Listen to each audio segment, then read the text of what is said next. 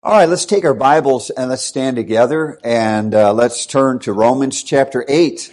Romans chapter 8.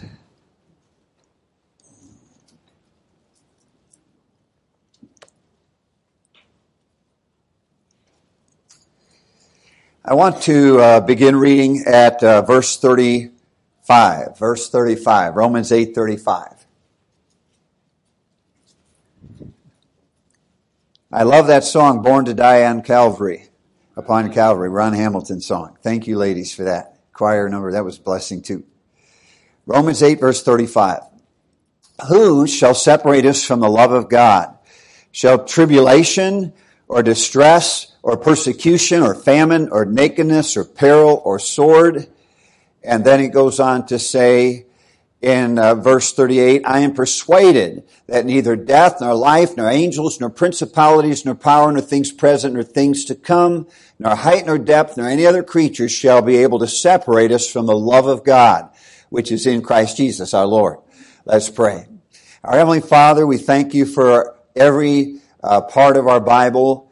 We thank you, Lord, for nuggets that we claim and look at often for our own help. And we thank you, Lord, for this passage that I know many of us have looked at many times and need to look at again in the future many times. And as we look at it today, we ask you, Lord, to use it in our lives. In Christ's name we pray. Amen. Thank you. You can be seated. Have you ever thought about how much God loves you? I know we say we think about that, but this is talking about God's love being so deep for us and so consistent for us that nothing is going to come between us and God's love for us. And that's of great encouragement. As you look at this passage, you find that God's love is there and manifests in a lot of different ways. And it talks about us being persuaded of that. And we often think about his love for us just being where he died for us on the cross, and he did.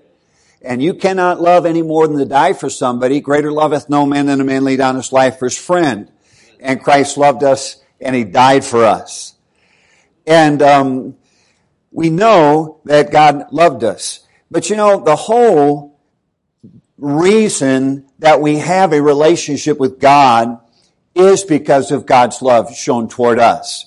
It all began with God creating us because he loved us and wanted a relationship with us. And the story all through the Bible was God reaching out to us. And then we have Jesus coming to earth because of his love.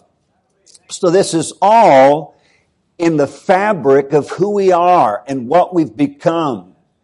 And it's what makes us keep going. It's the love of God. Now, I want to preach to us this morning then about this subject and just remind us, God loves us. And it's a wonderful thing. Now, the first thing I'm going to look at is the extent of God's love for us. Now, every part of me is for my wife. I love her. And there's not a cell in my body that doesn't love her. Every part of me loves my children. And there's not a hair left on my head that doesn't love my children. And every part of me is for my wife and for my children.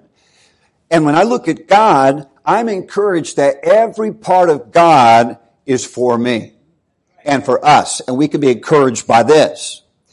Now, God is a Trinity. There's God the Father, God the Son, and God the Holy Spirit. Three different people, but all the same person. How? I don't know. That's God. But he is a Trinity. Now, first I want you to see the one part of God is the Holy Spirit. And the Holy Spirit is for us. Now, if you look at verse 14 of Romans chapter 8, it says, for as many as are led by the Spirit of God, they are the sons of God. So this points out to us about God being for us in that He leads us. Now, when He's leading us, He is leading us to a good destination, the place that He wants us to be, the place that will be best in life. And we don't have to worry that we're going to end up in the wrong place as long as we're following God, because He's for us. He's leading us to the right destination. It started with God's love, but it continues with God's love. And that's what keeps us in our service of Him. Now, when you look at God, and there's three parts to Him, the Father, the Son, the Holy Spirit. The Spirit of God is for us and that He leads us. There's another passage here that says the Spirit of God is for us. Look at verse 26. It says, likewise, the Spirit also helpeth our infirmities. My wife is sick right now, an infirmity. The Holy Spirit is helping her through this and us through this. Now, when we see the word helpeth, you young people going through problems, you old people going through problems, all of us going through problems, the Bible says He helpeth us. That means He bears it with us. He doesn't just tell us what to do. He's carrying us through these things. And He's bearing the burden with us. He is for us. And then I was touched when I was looking at this point about the Holy Spirit being for us and encouraging us of His love toward us, is that He prays for us. I want you to look at verse 26. Likewise, the Spirit also helpeth our infirmities. We know not what we should pray for as we ought, but the Spirit itself maketh intercession for us. He prays for us. So I believe that this morning, the Holy Spirit prayed for Mike Pettetier. I believe that He prayed for you. He knows our name and He prays for us. It's not just idle talk. He prays for us. Now, how many of you prayed for somebody this week? Now, who do you typically pray for? The people that you what? The love. The people that you love. I pray for my kids. I pray for my wife. I pray for my friends. I pray for people that I love. And the fact that God prays for us tells us that He loves us. Now, when we look at this, the thing that keeps us going sometimes is when we just sit back and we don't just look at everything we're supposed to do, not to do, should say, should work, should serve, do this, do that. All that's important, has its place. But recognizing the depth of the love of God He has for us. So why would we not want to keep serving? Why would we want to walk away from Him? Why would we just ignore Him? Why would we think Him insignificant and walk away? When we understand the depth of His love toward us, that is exciting. That's what keeps us together. We are loved by the Lord. Now, first, I'm encouraged that the Holy Spirit is for me, but then we also know that God the Son is for us. Now, how do we know God the Son is for us? The Bible says He died for us. All right, now let's take a look at verse 34. Who is he that condemneth? It is Christ that died for us. Yea, rather, that is risen again. Now, He died for us. We know what that means. They took the cat of nine tails. They beat us back with that whip. And it is a handle with 9 leather strips. For those who don't know, with pieces of sharp rock, bone, and metal. Soldier would pull it back, lash it across his back, tear the flesh off his back. And when a man was done with that beating, his back would be lacerated. And he looked like hamburger meat. They grabbed his beard, they pulled it out. He let them do it. They pulled his bones out of joint.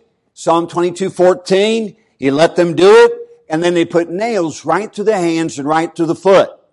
If I were to take my hand, stick it up here, and somebody would take a nail and stick my hand and stick it through and secure my hand to the wood, we'd be pretty amazed at that gore and that horrible act.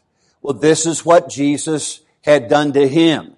His hands secured to the wood, His feet secured to the wood, the crown of thorns on a head, and all of that He let them do to Him. Why? Because He loved us, He laid down His life for us. He is for us. He died for us. Now, if we get the idea that God hates us, He's mad at us, we let Him down, He's disgusted with us, yes, we let Him down. Yes, we fail Him. But never forget, He loves us, so we get back up and get going again. Now, not only does the Bible teach that this one that we follow, God, Jehovah God, is for us and the Son is for us and that He died for us, but it says the Son also prays for us. He prays for us too. Notice verse 34. Who is He that condemneth? It is Christ that died, yea, rather that is risen again, even at the right hand of God, who also maketh intercession for us. Think of that. Jesus praying for us.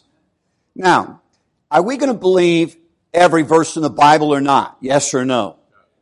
Now, it may seem totally impossible for us to figure that Jesus knows our name, that He knows what we did yesterday, that He knows what's going on in our lives. Billions of people in the world, how in the world can you possibly really know that? Easy. He is God. And He is all-knowing. And He knows us, and He knows specifically how to get it. Taylor, make a prayer for me. Taylor, make a prayer for you. And the fact that He prays for you means He must love you. And so never forget, this is more than just, hey, we go to church, we do what we need to do, we get it done, and we stay at it, and we stay at it, and then when we die, they put something on our grave. He did it, He stayed at it. We want to remember this all started because we were loved by God. And it continues to have meaning because we are still loved by God. And that's what makes it wonderful. Now, every part of God is for us, the extent of God's love. The Holy Spirit is for us, and then also the Son is for us. But what about the Father? All right, please take a look at verse 31. What shall we say then to these things? If God be for us, who can be against us? And the application is that God is for us. Now, I'm not making light of our sin. I'm not saying that God doesn't care when we sin. If God didn't care when we sin, then why would He send Jesus to save us from it? I'm not saying it doesn't matter. If it doesn't matter, then why is there a burning hell? It matters. If it doesn't matter, then why does God chasten us when we sin? It matters. But never forget, He chastens whom He what? Loves. And when we forget that we are loved by God, then we're in a bad state. And then we get away from that God. But when we remember that nothing stops His love toward us, maybe we're drawn to Him and to stay with Him and to keep serving Him and stay in love with Him. We love Him. Why? Because He first what? Loved us. Don't forget that. The extent of His love. Every part of God is for us. All right, now the second thing that I want to look at is the explanation of God's love, okay? Now, let's turn in our Bibles over to a passage, 1 Corinthians 13, and we usually look at this passage as being the love chapter, and it is, and we pull this thing out every Valentine's Day. And we can, because it teaches us what genuine love is. I remember when I asked my wife to marry me, we got married. In our wedding, I wrote a song. Did you know that I wrote songs? A few songs? I should sing them for you. I don't know just why you left. I tried to do my very best to make you mine. It sold 1 million records. Now, I did that when I was in high school. But here's a song that I wrote, 1 Corinthians 13. Love suffereth long, is kind, envieth not, vaunteth itself, not itself, is not puffed up, thinketh no evil, love never fails. And I put that to music, and I sang it in my wedding. Now, we often think of this as being the love chapter of how a husband ought to love a wife. It's true. A husband ought to love his wife this way. But the context is really talking about church people and how they should love church people. Now, if we understand that church people are supposed to love church people with this kind of love, we would call this, with this godly love, I'm going to bring us somewhere with that thought. Now, how many would agree that 1 Corinthians 13 would be godly love? If you would agree, would you say amen, raise a hand or something? Now, follow me in this. If it's godly love, that means it's God-like love. And you know what that means? This is the model of what we should love each other like, because this is how God loves us. Now, when I look at this passage, it says in verse 4 of 1 Corinthians 13, charity or love suffereth long. You know what that means? That even though we are not what we should be, God's love, He's still suffering long with us. He's patient with us. That makes me love Him because He's been patient with me for a long time. And then it says, and is kind. Not as up there with that baseball bat waiting for us to step out of line to beat us, though He does chasten us, but not in an unkind way. And it says it's not puffed up. Now, sometimes people think that God, He's in charge. God, He's controlling us. God is telling us, you can't do this, you can't do that, you must do this, you serve me. Well, we think of a man on earth as being a dictator, being a pretty proud person. But can God be in charge of everything and still be humble? Absolutely. That's what makes Him so wonderful, because He is not puffed up over us. He genuinely loves us, and anything He tells us to do is from a humble God who totally loves us with every part of Himself. So we should do what He wants us to do, because there's love there. The love of Christ constrains us. Now then it goes on. In verse 5, seeketh not her own. God's not just wanting to take from us if He loves us. He is wanting to help us. That's love. That's God-like love. So God must love me that way. And then this is not easily provoked. Anybody ever think that God's about done with you? You messed up so many times, God's got to be frustrated and be totally done with you. It's not easily provoked. And I like that. And thinketh no evil. And I'm not trying to sound like a televangelist who just gets up and tries to make everybody feel good. But it is Bible that God does not sit up in heaven just thinking evil of us. God-like love is God-like love because it is God's love toward us. So when I look at the fact that I am loved by God, that's an exciting thing. It's the Christmas season. And as we look at the Christmas season, we think about the babe coming in that manger, because God so loved the world that He gave His only begotten Son, that whosoever believed in Him should not perish but have everlasting life. And thank God that Christ came to save us from our sins. But folks, that's where it started. But it continues in every part of our life. If I live to be 81, like Brother Hawtree, or whatever his age was, it will continue the rest of my life. He will love me. He will love us. And it was the love that brought us to Him. And hang on to the fact it's still there, so we stay with Him.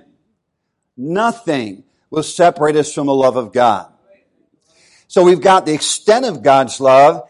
I'm encouraged by that. Every part of God is for me. I see the explanation of God's love. Kind, not proud, not seeking His own, not easily provoked, beareth all things. And everything that we do to disappoint Him. And we do disappoint Him. You say, no, we don't. Yes, we do. How would He say, well done, thou good and faithful servant, and thou wicked and slothful servant, if there weren't some people that pleased Him and some that displeased Him? Sometimes we don't please Him. Sometimes we do not do what we should. Sometimes He does have to chasten us. But don't forget, He does love you even when He chastens you. And so we keep ourselves in that love of God, knowing that I love Him, He loves me. Why in the world would I want to walk away from God? Now, there's so many evidences to the love of God.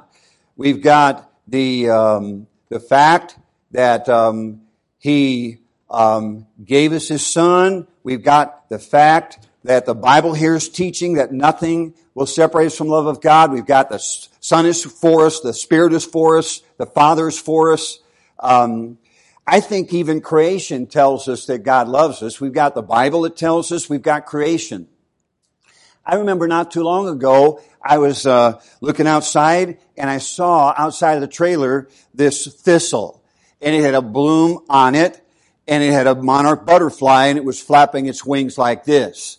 I know I'm a man too, but I'm sorry, I like flowers. I think they're pretty. I'm a man too, but I'm sorry, I kind of like to see the butterfly going like this and feel its little fingers on my skin. I like that. And it's beautiful. And so I went inside and I said to my wife, honey, you want to see something pretty? Come here. And we went outside and we looked at that for a little bit. Now, when I look at the beauty of the things that God has made for us, I know that He has to be good. And I know that He has to be just marvelous, wonderful. And I know that evidently He definitely loves us because He keeps doing good things for us, okay? Now, we let Him down. We disappoint Him. We sin. We fail Him. We get lazy. He sees that we're lazy. He sees that we're wrong. He sees the evil in our heart, but He doesn't stop loving us. So let's go back to Him and let's stay with Him. It's the love of Christ that got this thing started. And yes, I fear the chastisement of God, and we should. But I also love God, and that draws me back to Him. That's a place of contentment. Now, take your Bibles and turn back to Romans chapter 8.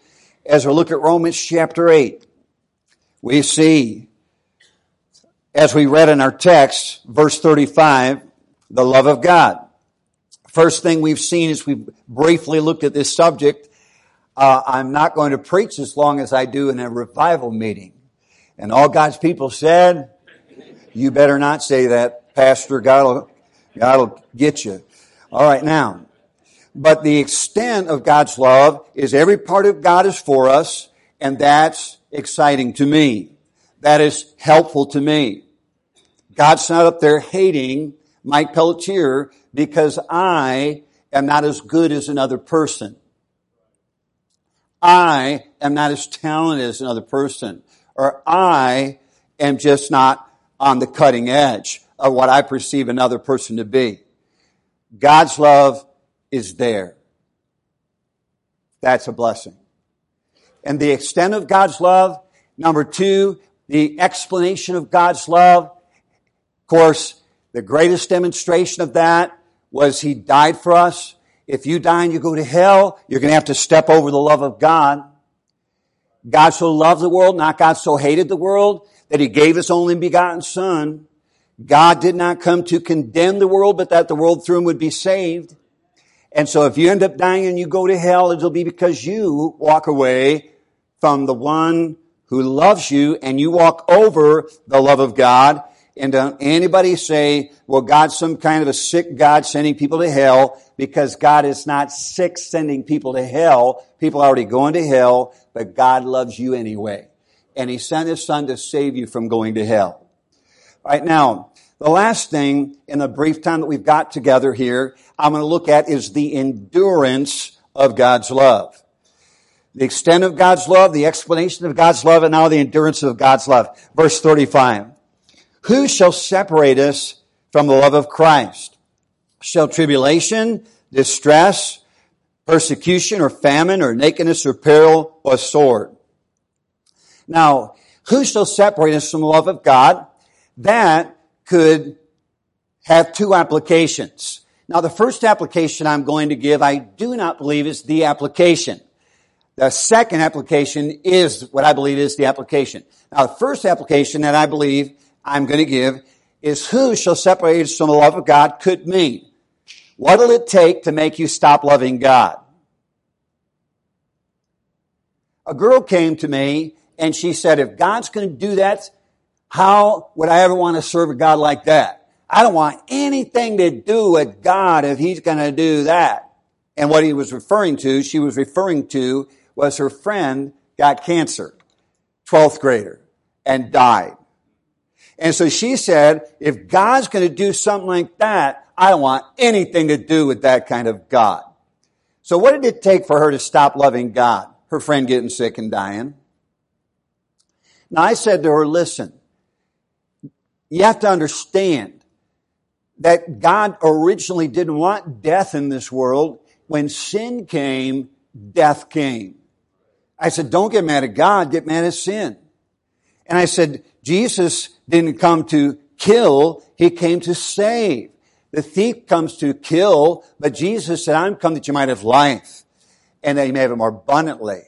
I said, don't get mad at God, get mad at sin. But with this girl, it took sickness and the death of a loved one to stop loving God. Now, there are people in church, and there could be somebody here today that you're teetering on your dedication level to God, and you're starting to fall away. Why? You don't like what God allowed.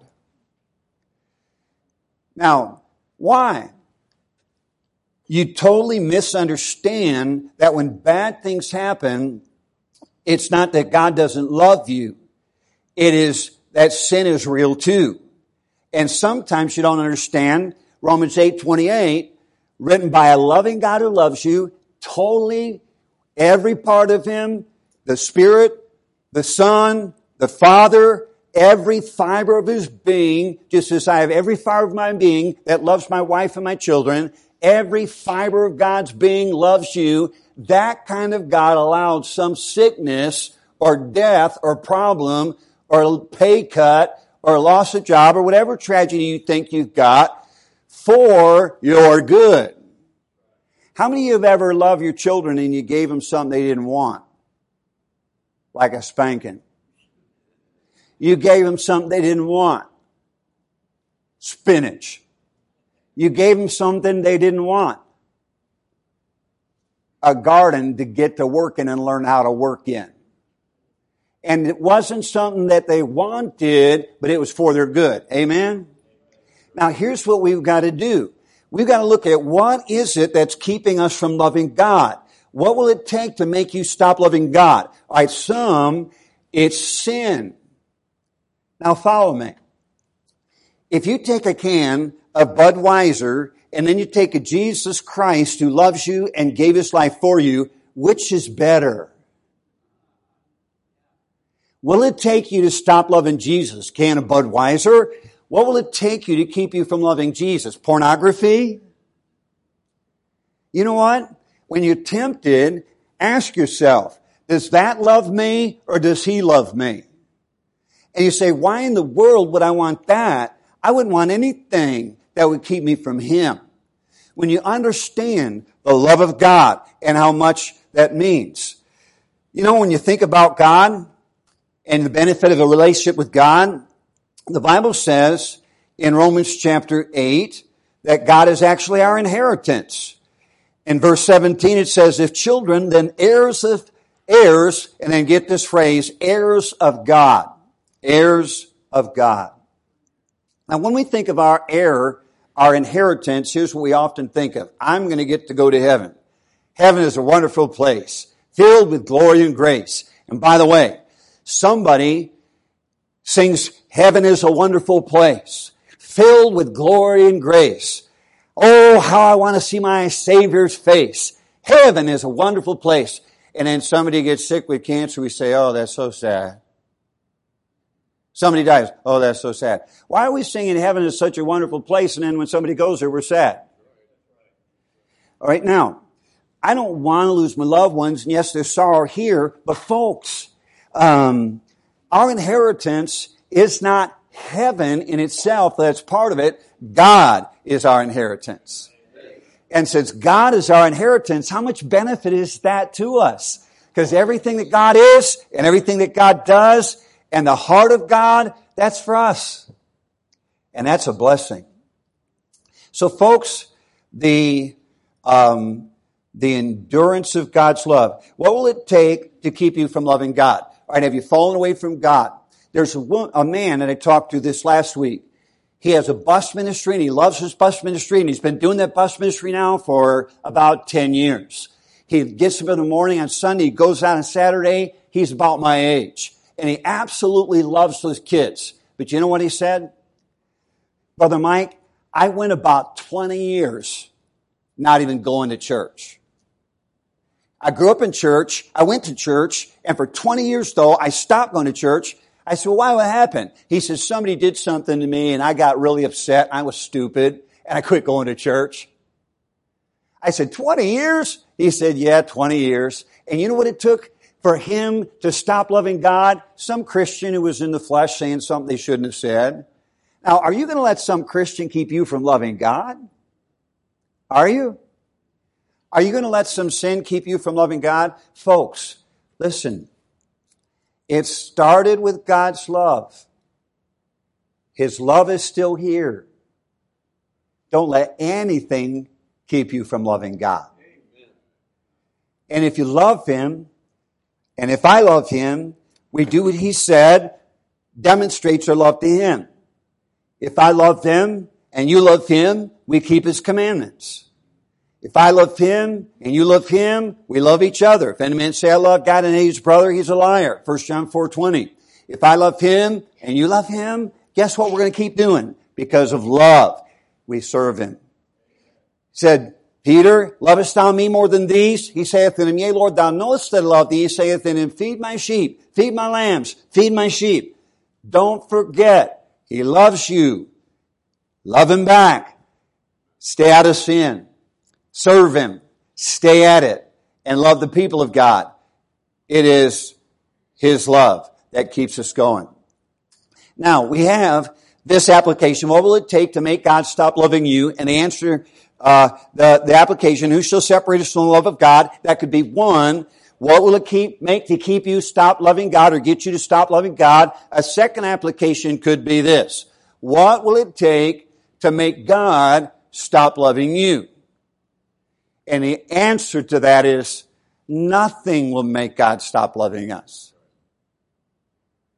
Now, there is a sense that God hates the sinner, but the Bible does teach that we are saved from sin if we've come to know Him as Savior.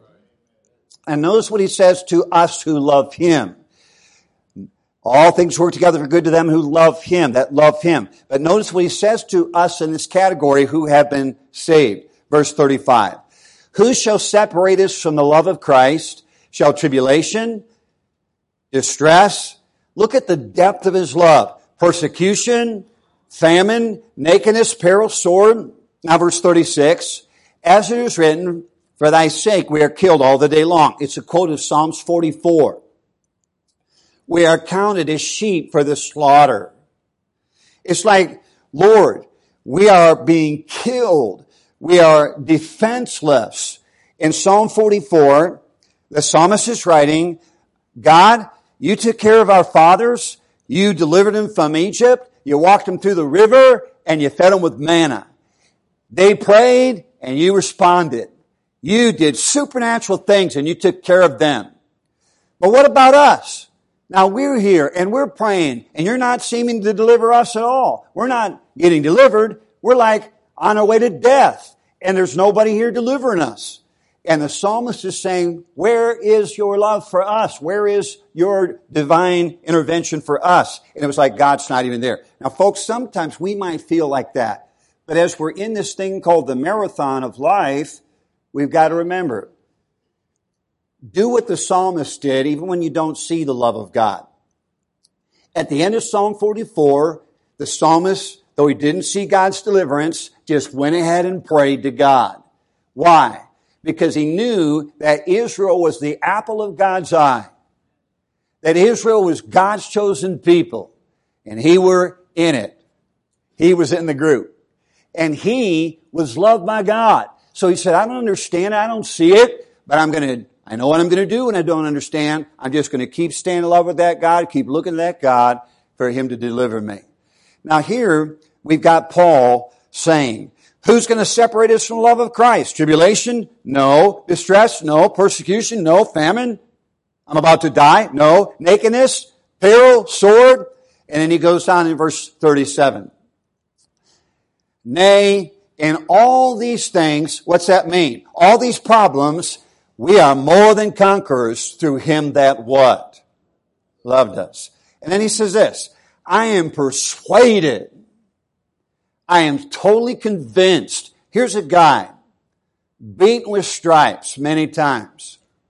Here's a guy shipwrecked.